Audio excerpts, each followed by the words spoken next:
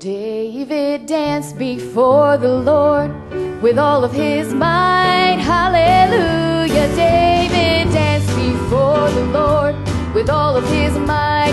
Hallelujah. David danced before the Lord with all of his might. Hallelujah. David went dancing and leaping before the Lord.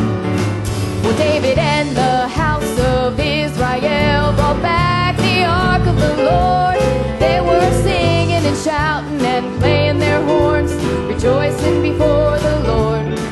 Well, David's wife didn't like what she had seen. He said, "A woman, I've been chosen king, and I will gladly dance before my Lord." And David danced before the Lord with all of his might. Hallelujah. David danced before the Lord with all of his might. Hallelujah. David danced before the Lord with all of his might. Hallelujah. David went dancing and leaping before the Lord.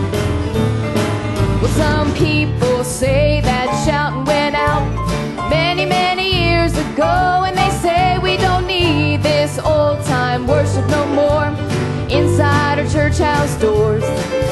Well, if you don't think that he's real today, you better fall down on your knees and pray, 'cause God is pouring out the latter rain.